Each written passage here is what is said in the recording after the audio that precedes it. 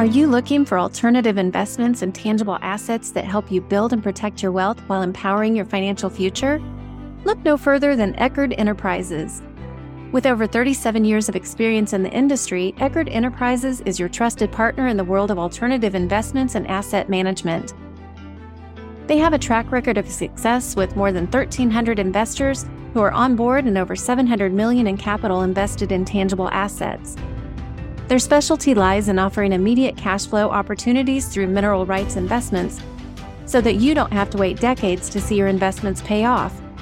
Their unique AML approach, born from decades of experience, focuses on aggregating, maturing, and liquidating assets strategically to maximize return. Join Eckerd Enterprises. Visit EckerdEnterprises.com today to begin your journey toward building and protecting your financial future.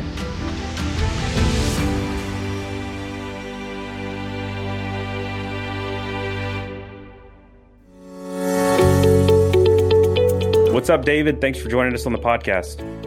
Yeah, thanks. Thanks for having me. Okay, so I know you pretty well, but for the listeners, can you give us kind of a brief background on you? Yeah, sure. Educationally, and I think it's important to kind of put that out, so I appreciate the opportunity. I am not a financial expert by any means, but I am a family scientist. And a lot of people, when I tell them that, the brows rise and the question marks begin to appear above the head, so to speak. And so for those that aren't familiar with what a family scientist is, it's kind of a mix between psychology and sociology, and it really focuses on families and the family system and how family systems, specifically ones that are really close, that we're really close and tied into, how they operate. And so looking at it through a systems perspective is oftentimes what I do, and look at what benefits families in different ways that we can help proactively build healthy families. So I work at the University of Kentucky, and I'm in the Family and Consumer Sciences Extension Department, which again, if for those of you that may not be familiar with extension, a quick history lesson for you. In 1862, the Morrill Act was put into law at that point. And it's a land grant college act. The U.S. Congress required land granted universities to provide some sort of evidence-based practices around agriculture and engineering. And these practices were to be taught to the state constituents, regardless of their ability to make it to campus or not. And so that became what we know as the extension arm, or the extended services of the university. And so my title here at UK in Family and Consumer Sciences Extension is Senior Specialist for Parenting and Child Development. And what I get to do is share best practices as they relate to parenting and child development throughout the state. Awesome. Yeah. So I kind of think of David as the parenting expert. And so what we're going to be talking about today is parenting and money. So I'll tell you kind of a quick experience from my story. Growing up, my parents really didn't talk about money at all. It was just kind of a taboo subject. I think that's how it is in a lot of households. Has that been your experience, David, in working with parents? Yeah, absolutely. You know, it's funny. Parenting is, what I have learned, is a very vulnerable topic when you talk with parents, because it's very personal how we relate to our children and the ways we want our children to relate to us. And I think that's very much the same when it comes to finances, that we have very personal experiences with finances and we're vulnerable, right? It has some sort of vulnerability when we begin to discuss how much we make or the way we choose to spend our money. So yeah, I would agree that, and I certainly would echo that in my home growing up. Yeah, money was not a subject that we talked about. Certainly, I never knew how much money my parents made. It was just a topic that was not up for conversation. Do you think that was kind of our generation? We're both around the same age. Do you think it was kind of our generation, or do you think that type of stuff is still pretty common nowadays?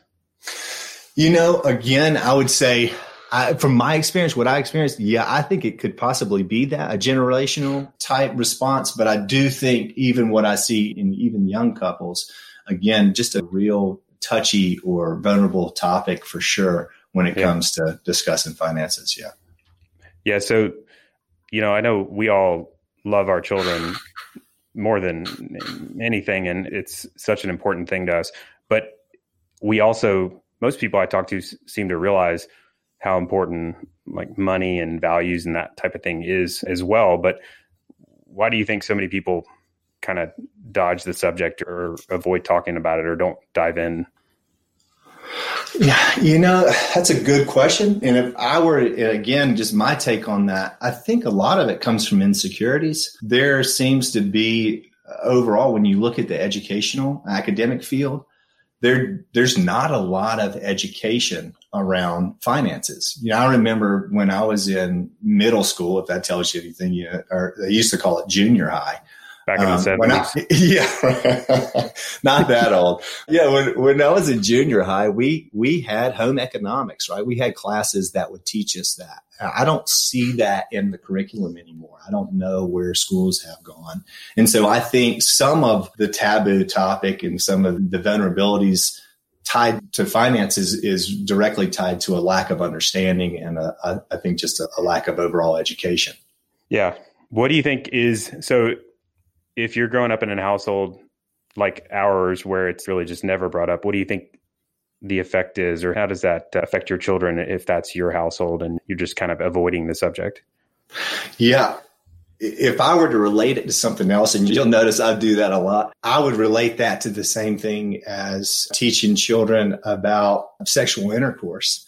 And that if we avoid those topics, it's not as if children don't go out and experience that. And so I think if we're not educating, if we're not talking about money in the household, it's not that children aren't ever going to have money and they're not going to use it. They will. And so I think if we're not educating our children, that they stand a larger risk of not using it properly or not handling it very well. And I think that's the risk also when you think about teaching children about sexual intercourse. And if we're not teaching them, then they have a larger chance of making a mistake. And so I think the same is true here with finances.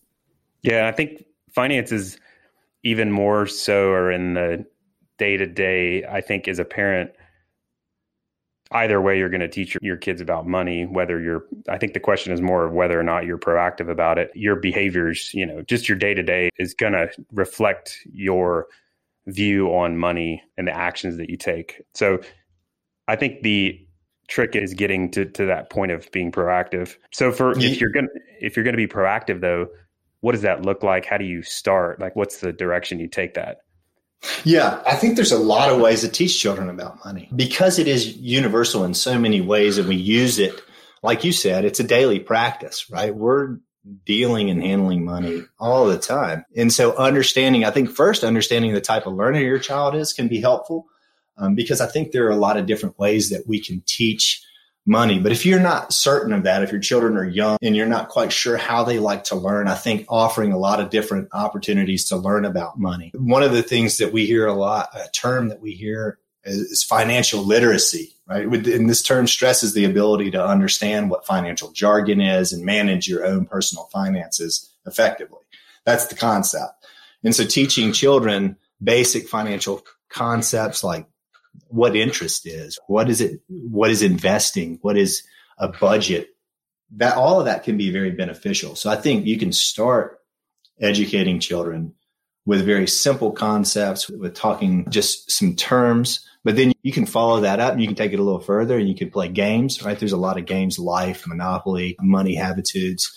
These are games that strictly deal with currency and how do we purchase things and what's that look like and interest and how those concepts play. And then I'd say the last thing, which you really alluded to, which I thought was brilliant, and I think is perhaps the most common way we teach is modeling. Right. Just as you said, allowing your children the privy to how you make decisions on how you spend money, but financial decisions, maybe how you are going to make money or save money. So keying your kids in when you're actually in the process of spending or saving or investing, whatever it is you're doing at home, just to try and further educate that, just be vocal about it. Yeah. You mentioned Life, Monopoly. What was the third one you mentioned? Money Habitudes. Money Habitudes. What is that? It's funny. It's a game it's a card game. Actually, you can get on and look at that online. It's like, I don't even know, $12 or $13. It's a deck of cards that essentially you sort those out, and you can do this individually. You can do it as a couple. You can do it in a group. And based on whether, so you're sorting the cards to determine if this card is like you or if it's not like you or if sometimes it's like you. And in the end, you engage in an assessment and it helps you understand your money personality. And there's 5 of those personalities. There's how you relate to those who are spending, saving, investing, philanthropy. And then the cards can be used in financial education literacy. And so they can kind of help you identify what your attitudes and your habits, hence the term money habitudes, the habits and the attitudes that you formulated throughout life on money. Yeah, that's interesting. So I think the big thing, at least for me as a parent, is understanding what's at stake. Sometimes it's easy to get kind of caught up in the day-to-day, but I think money is just one of those big, huge topics. It's kind of an opportunity, but it's also a risk if not addressed properly. But what do you think is at stake here in being proactive? I think we have, like, as parents, an opportunity, really, but it's also something you can drop the ball on too. But I think it's helpful for me to really think through, like, what's the stakes here? Like, why, what's the purpose? What's the value for my children? And that helps me to really kind of get excited about it. But what are your thoughts on that? Yeah, it's funny. It's something I say a lot is that education's expensive and it's going to cost you either at the registrar's office when you register for classes, or it's going to cost you in a financial mistake somewhere, right? Financially, it costs you when we make poor choices or when we make uneducated choices. And so I think it comes down to where it can cost you a lot. I think that early on, it doesn't cost much at all. And so I think helping children experience money failures and money mess ups early in life. And I'll give you, for instance, I'll tell you a story about my son. He was 5 years old at the time. He had gotten some $5 from his grandparents for his birthday, and he was really excited about spending that $5. And so he'd asked my wife to take him to where he could spend to the store so he could spend his money, and trying to figure out a best place where this guy would be able to spend $5. My wife takes him to the Dollar Tree, and they go to the Dollar Tree, and he looking around in their toy section, and he falls in love with this little pair of handcuffs and has to have them. And so, I think my wife was a little uncertain because she knew something that he was going to soon find out. And so she was a bit hesitant, but said, okay, no problem. He bought the handcuffs. He was super excited. He got out to the car, and no sooner than, they started to pull out of the parking spot, he got those handcuffs out, stuck the key in, twisted the key, broke inside the handcuffs. Literally, they broke before he ever got to use them. And, of course, there's tears and gnashing of teeth. He's really upset. And my wife's sitting there brokenhearted because she knew that, David, if I let him spend that money, I knew that he wasn't buying a quality product. But her knowing didn't affect him at all. And so that was something that he had to know. And so I think in some ways, this is the benefit. So on the way home, he says, I'll never buy anything from there again, which is a common, right? It's a child's response, right? That's a common, right? Yeah, that's right. It's a common response. But in that, though, it was something so true about what he later, as kind of the dust cleared and the pain subsided a bit, and he has gone back many times to the Dollar Tree. What he's learned is that's a great place to buy candy, but it's not a great place to invest in some toys. And so that lesson that he learned at 5 years old is going to pay such dividends as he gets older that now he's more prone to look at the quality of the product and say, what am I buying? Is that really worth my dollar? And so I think some experiential learning pieces, there's so much learning that gets taken in there. You can tell your children all those things, but until they experience the sting of, man, that was my money, I can't get that money back. That was just, yeah, it was a learning experience. It was in some ways you learn that, hey, now I understand that the value of a dollar is in some ways. And so I think that when we are not talking about money, when we're not allowing our kids to make those kind of financial mistakes early on, I think you're talking about the benefits or what we're missing out on. I think that can be compounded in so many ways if we don't have that understanding when we reach, college. I know for me personally, there were several friends of mine that when we started going to college, that's when credit cards started. You could get a credit card for, you'd go sign up for a credit card for a free t-shirt, right? Or a towel or something they were giving away.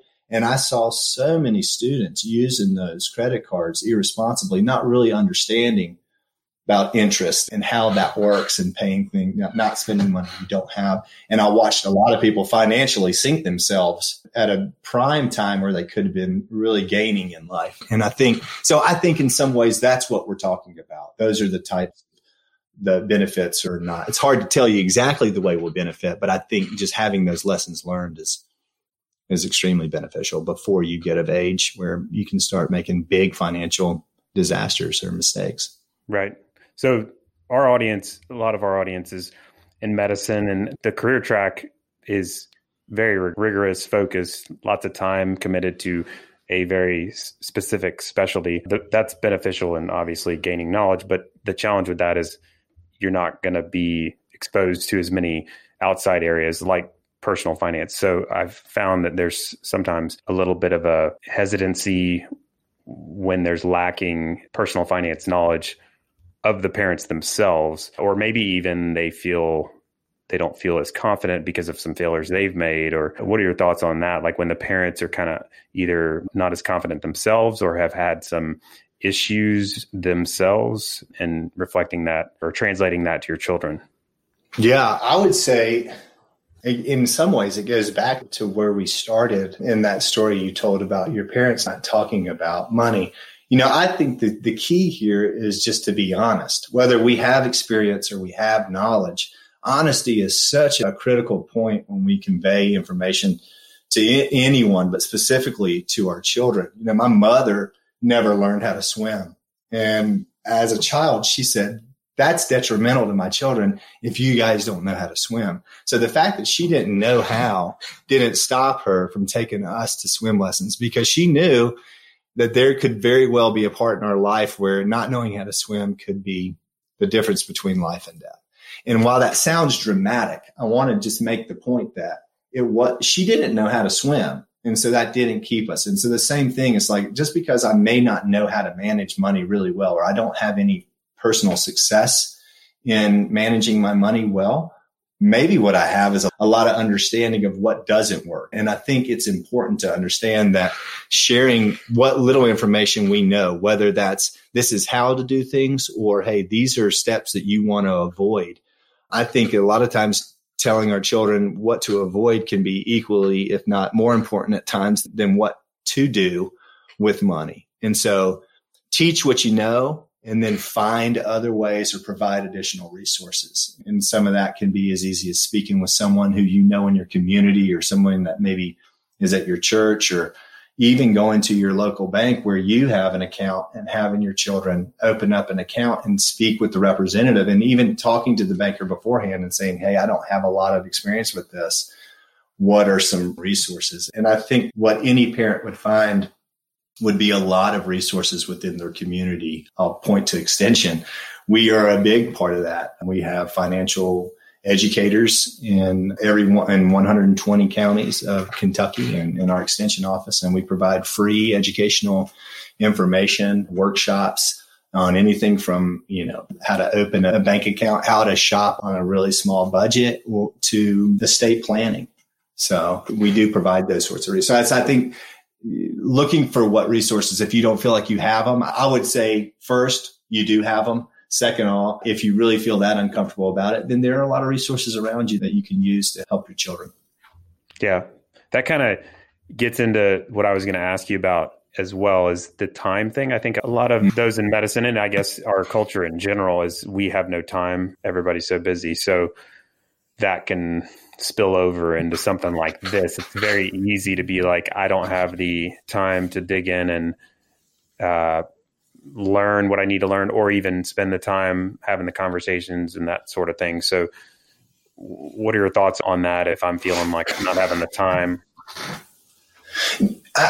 In some ways, I think that question stems from the conceptualizing education as like a curriculum, or finance or education as like a curriculum. And the difficulty with that approach is that curriculum is typically made up of lessons with definitive start and stop points.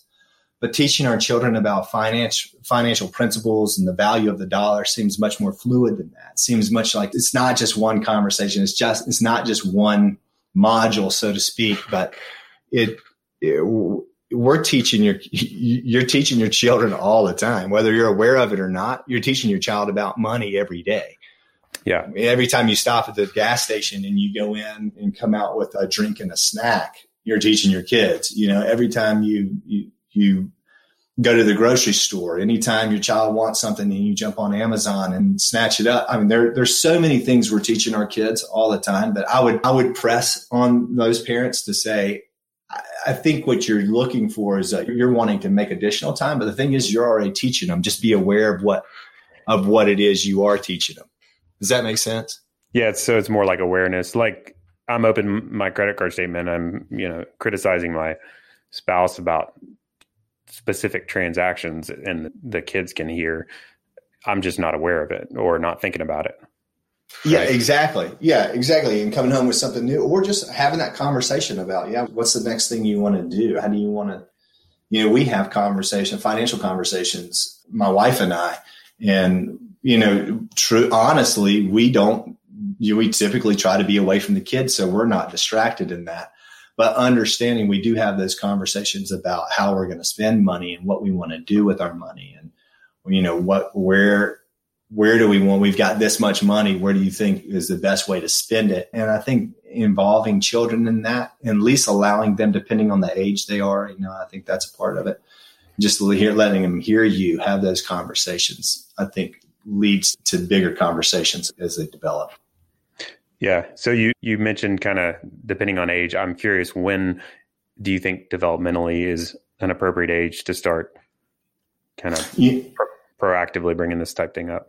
I mean, we started with my children at 5 years of age. They opened bank accounts and we went to the bank and they met the bank teller. They each have their account. When they have money, we start talking about chores and what that looks like. We don't do allowance in my house right now. My children, just for the listeners, I've got a 9-year-old daughter and a 7-year-old son.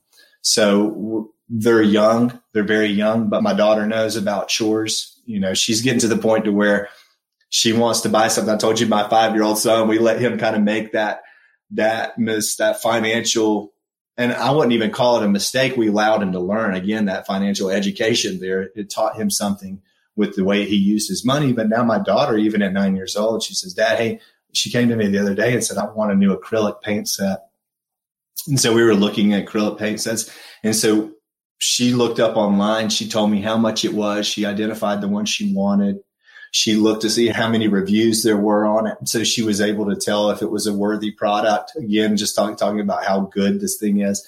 And then she said, hey, what chores can I do in order to earn this money? And so we talk about that. So all of those things that I'm just discussing now are all part of that education process. And so at what time? I think the sooner the better.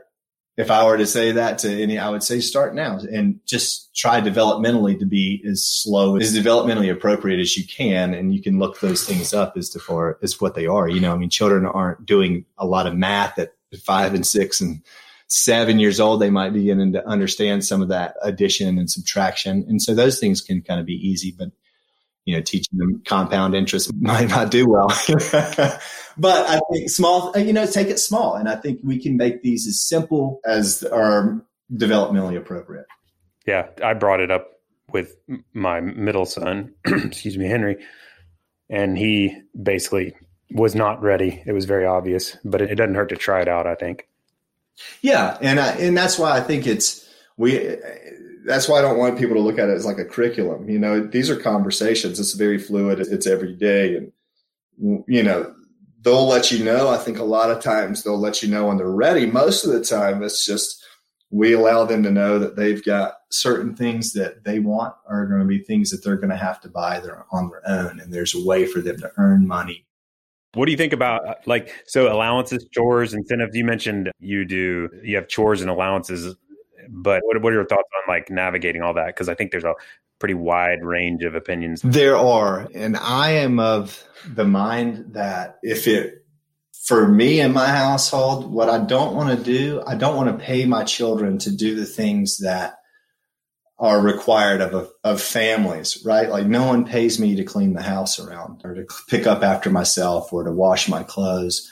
And so I'm not going to do that for my children. If they want, they have chores in the house, and those are things that I think bind the family unit together, is to say, hey, listen, we all help out around here. This is our house and we all help out. And so we're going to clean our rooms, and we're going to, you're going to help feed the dog because that needs to happen. And we're going to do these, we're going to do laundry and all of the things, clean our bathrooms. We're going to do the things that we have to do as a family. Now, if you want to go above and beyond that and you want to earn money, sure, we'll let you can wash my car.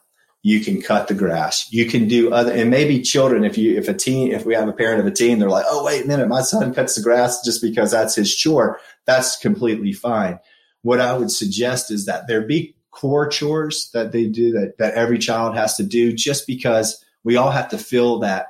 There's a lot of science that shows that it strengthens the unit. It makes the people feel a part of something. So everybody has it.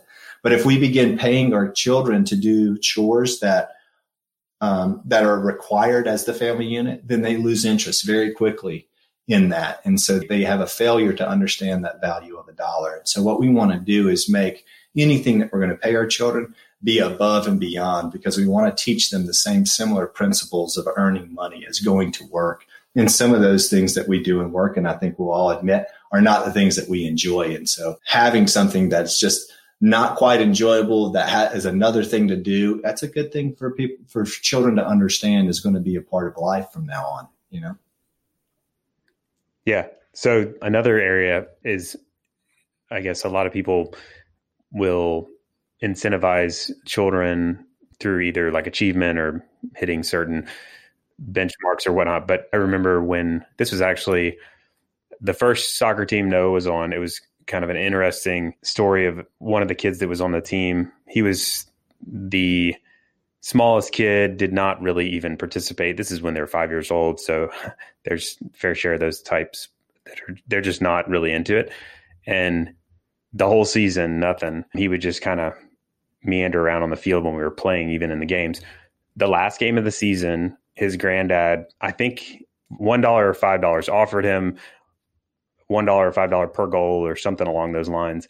And the kid just blew up. Like, yeah, he had several goals. We were amazed. It was the craziest turnaround I've ever seen. It just sticks in my head as one of the most concrete incentive actions that I saw work just real time. But in that instance, it worked really well in the moment. But I'm just curious about your take on that as a kind of a bigger picture, long-term parenting move. Do you think that's a good thing to do, or?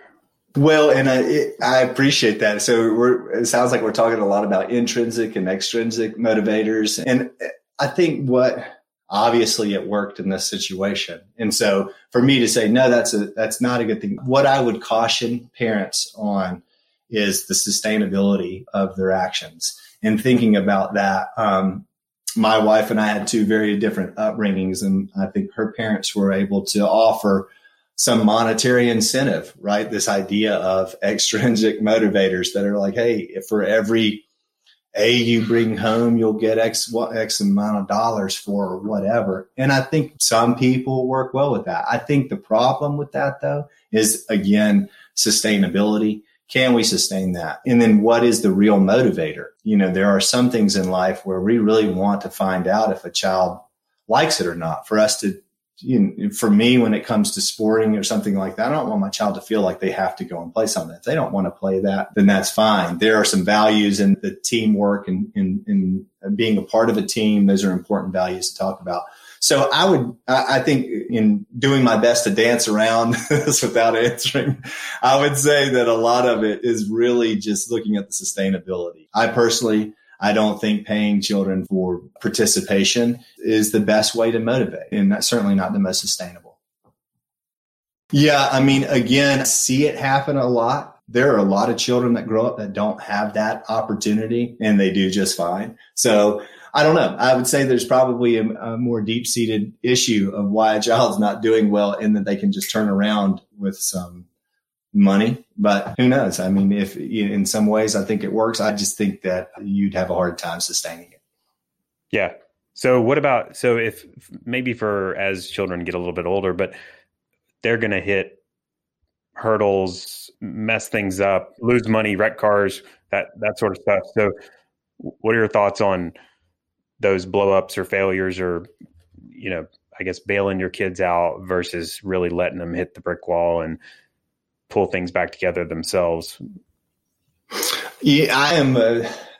You probably know me well enough to know that I'm much more of you're going to have to figure this thing out, and really allowing our children to make the mistakes and to get along. And I think Lev Vygotsky he looked at a lot of children and looked at the developmental methods and how children learn. And he termed the zone of proximal development. And there's a sweet spot, so to speak, of where children really hit their max potential and where their learning really elevates. And that's right where the challenge is high, but not too much. You can't crush them with something that they can't do, and you can't make it too easy to where they lose interest. And so having that zone of proximal development is kind of that sweet spot. And that is often done through scaffolding. And scaffolding is just another word of really supporting a child. So I think, and when children mess up, because they will. And as we had to let our son make some of those mistakes, parents, I'm going to say this loud and clear, we have got to let our children mess up. And the best time to do that is when they're young, when the consequences aren't as high. As you get older, it's harder to learn those lessons because it's much more costly. And sometimes we can make mistakes that are extremely detrimental and put us in legal and law enforcement issues. And so I think having those mistakes early in life are key. And so allowing our children to mess up, and when they do, providing them enough support that they can find themselves out. And I'll give you a small picture of what that might look like.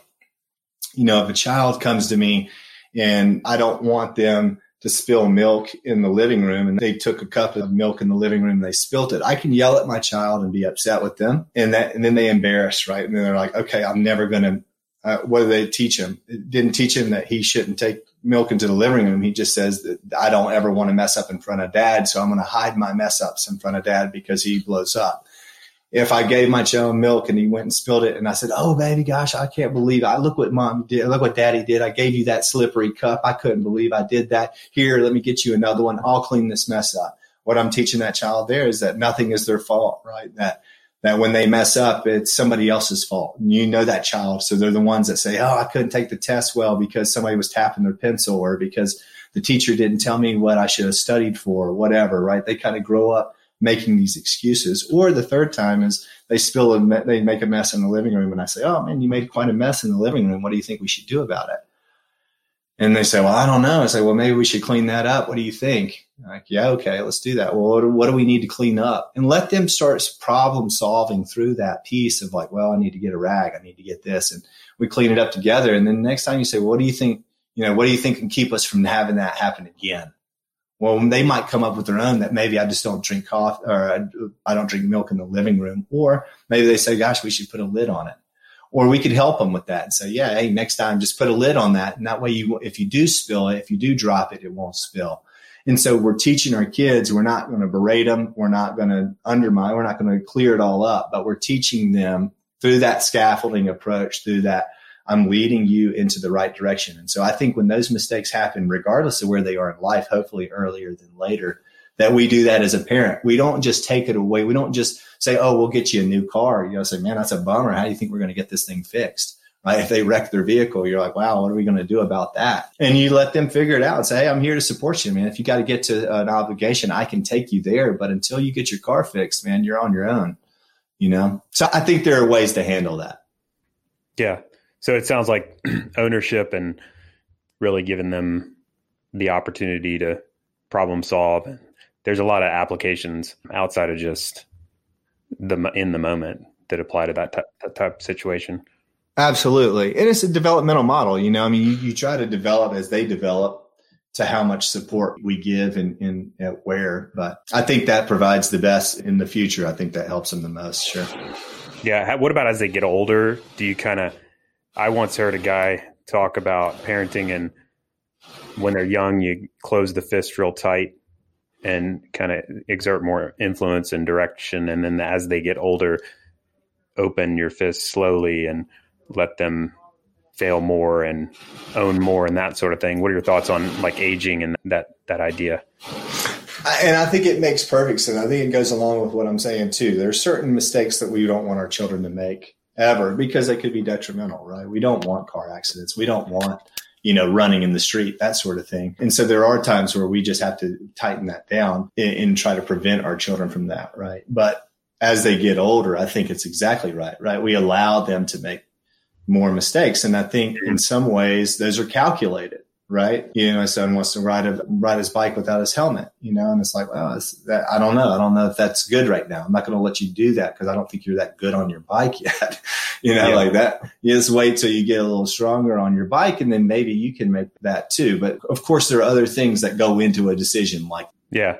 So a lot of this is, kind of bigger picture ideas, behaviors and that sort of thing. And what I sometimes have trouble with is how do we actually start to execute on this sort of thing? So if we start kind of going down that road, like what's a good way to really kind of mark a stake in the ground and start making some progress on this? What's kind of a proactive or a practical kind of a way to start making good positive direction here? Yeah, I think a good way to start is if, again, regardless of the age of your child, for them to have a bank account would be really important, right? For them to be able to start talking about how much money they have and savings and spending.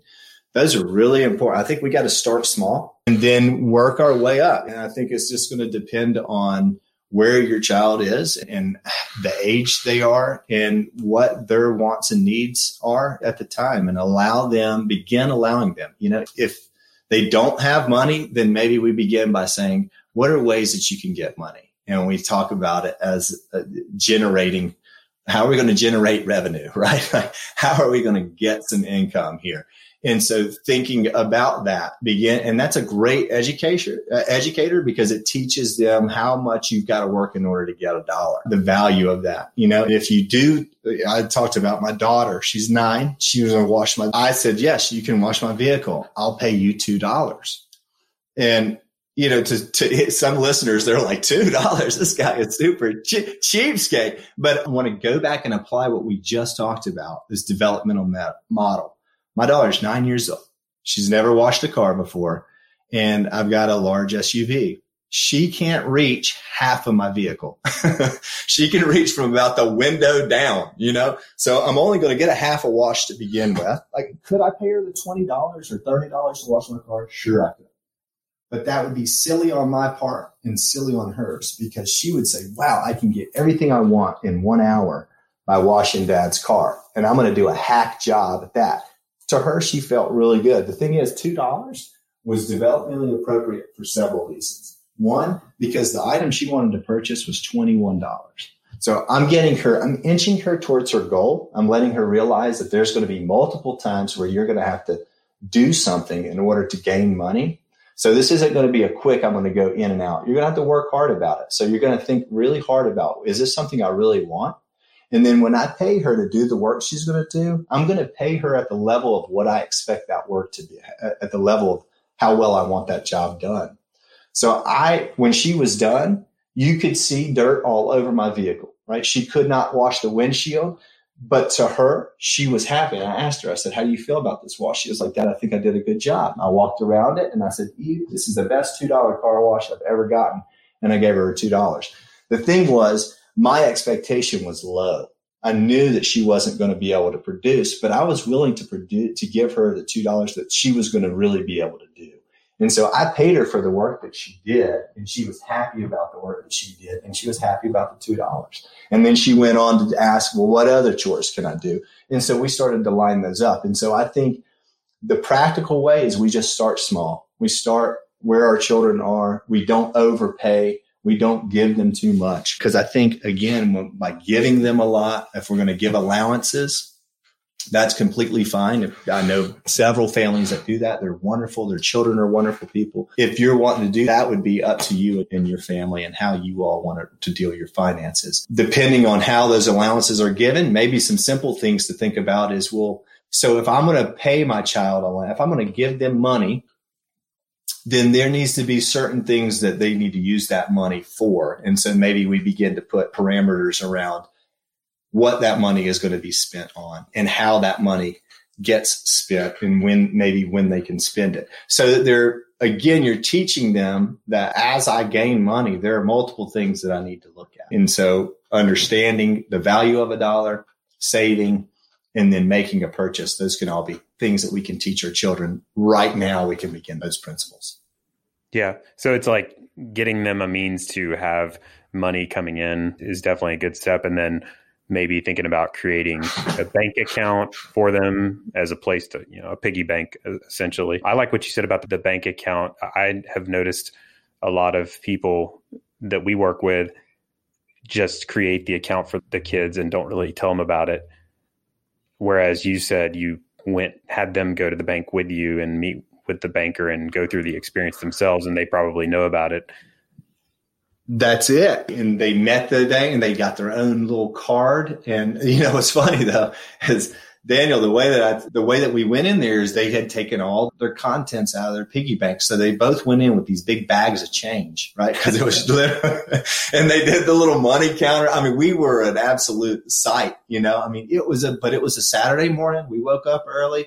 We got out, we had planned it throughout the week, and we had let them know this was going to be a big event. Like, hey guys, you get to open your own bank account, And so even now when they earn money, they tell me, hey dad, will you put this in the safe? And so they each have an envelope and we put their money in, and then they accumulate enough money. We'll go and make those deposits, or they will go. Well, we will take them, but they go and they make their deposits. They go inside, they meet with the same woman, they give them the money. They get a receipt from that. They get to see how much money is in their account. That's big stuff for them, And so I think the earlier you start that process, the better off they are at understanding where their money is and where it goes. And it can be really exciting.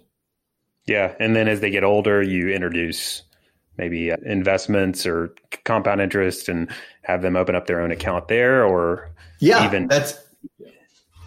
debt, right? I mean, you could throw out, because, that's one of the things we entered our age group. We got into college and all of a sudden there's all these people selling credit cards.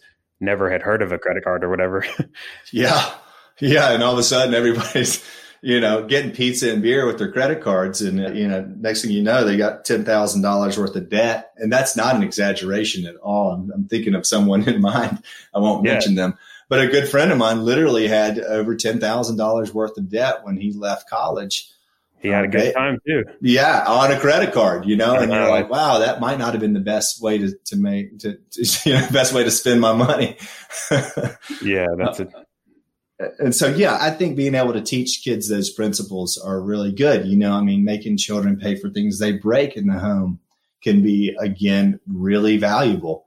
It's not easy to do. And I think that's something to mention too, Daniel, is that I realize how easy it is to say, teach your children these things, let them go and mess up. It is a very difficult process for a parent to allow their child to mess up. There's something about it innately that we want to protect children.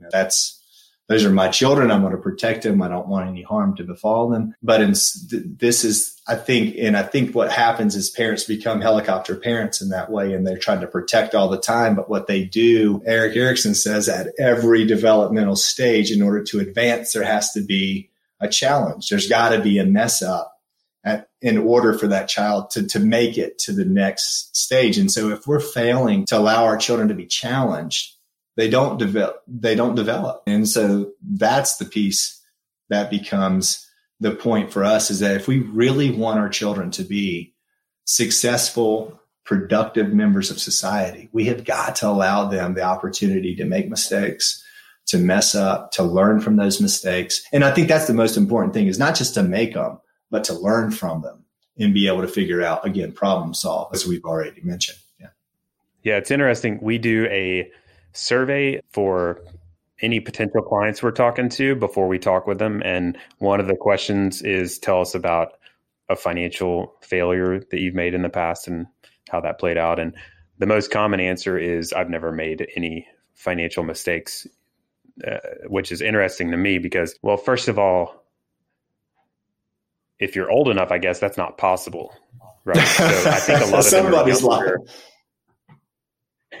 Or you're lying. So, Yeah. but I think a lot of people that are younger are the ones that we're talking to. And I think that they have just not really had much experience delved out to them in their upbringing. They've not been in an environment to be able to make those mistakes yet, because that's the age group of the people that we're talking to. It's out of training type setup. So it's just interesting to me to see that. And I think that's kind of a reflection of the upbringing that a lot of people have had. Mm-hmm. But like those failures are, at least for me, that's how I've learned a lot of the big lessons. I mean, we prefer not to fail. It's much more pleasant to learn through education and experience, and other people's failures would be preferred, but failing yourself will always teach you. Yeah. And you'll never forget that, and in some ways that's the beauty of it, right? That's the cost of education, is that financial, it's like, oh man, that did cost me some money to learn that. Yeah. Yeah. I agree with you. So as we wrap up, do you have any suggestions for either books or content if people want to dig into this type subject, or just parenting in general? Do you have any suggestions or resources or blogs or that type of thing that you would recommend? Absolutely. I mean, the first thing I will do is just, again, offer that University of Kentucky's extension office.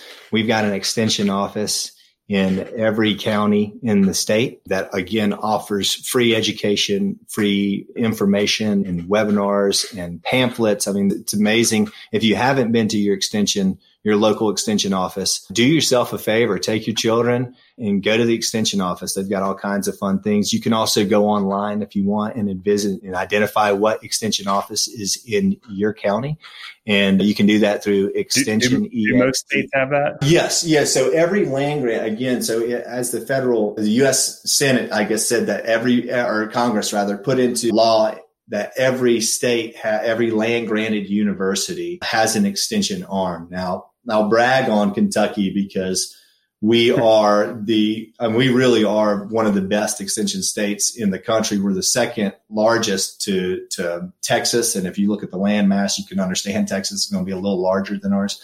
But we are certainly the model extension unit. Not every state has extension offices in every county, but we do. And so that it's a real perk and benefit to folks living here in Kentucky.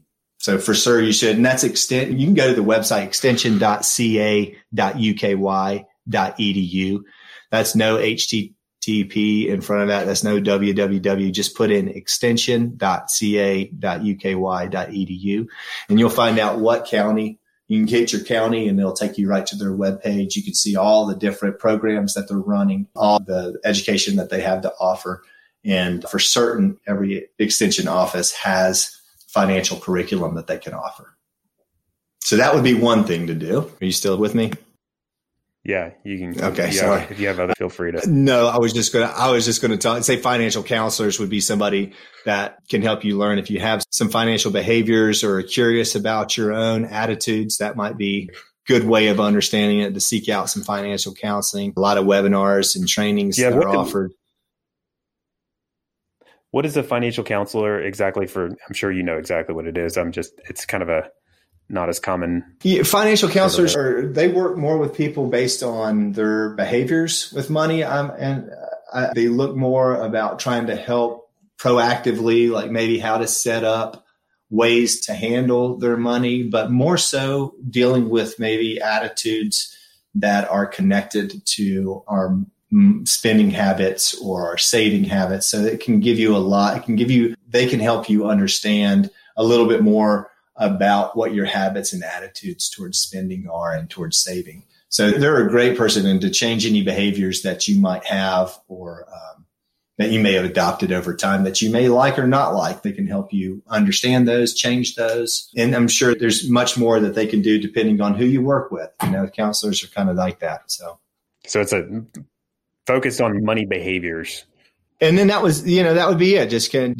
Extension offers a lot. There's a lot of going to your local banks, I think, and talking to your resident experts, so to speak. I mentioned some games that are fun. And then I think the last thing is just reinforcing, just being honest about your own mistakes and about the way you do things and trying to share those with your children. Awesome.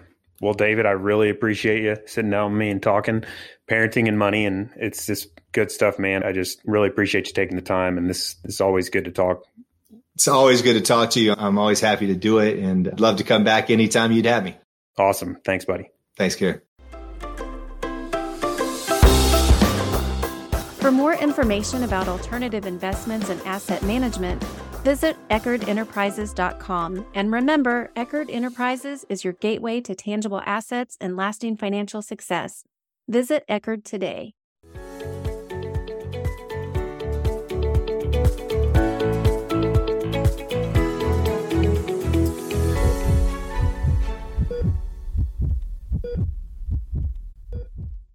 Please know that anything I've said today in this podcast should not be considered advice. It is completely for educational and entertainment purposes only.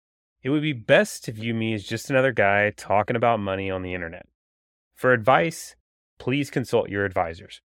If you don't happen to have a financial advisor already, I happen to know a firm that's absolutely fantastic. It's actually the firm I started and currently run now, Wren Financial Planning. And we would love to get to know you better and see if we might be able to help. Feel free to reach out anytime to schedule an introductory meeting. You can find more info about us at www.renfinancial.com.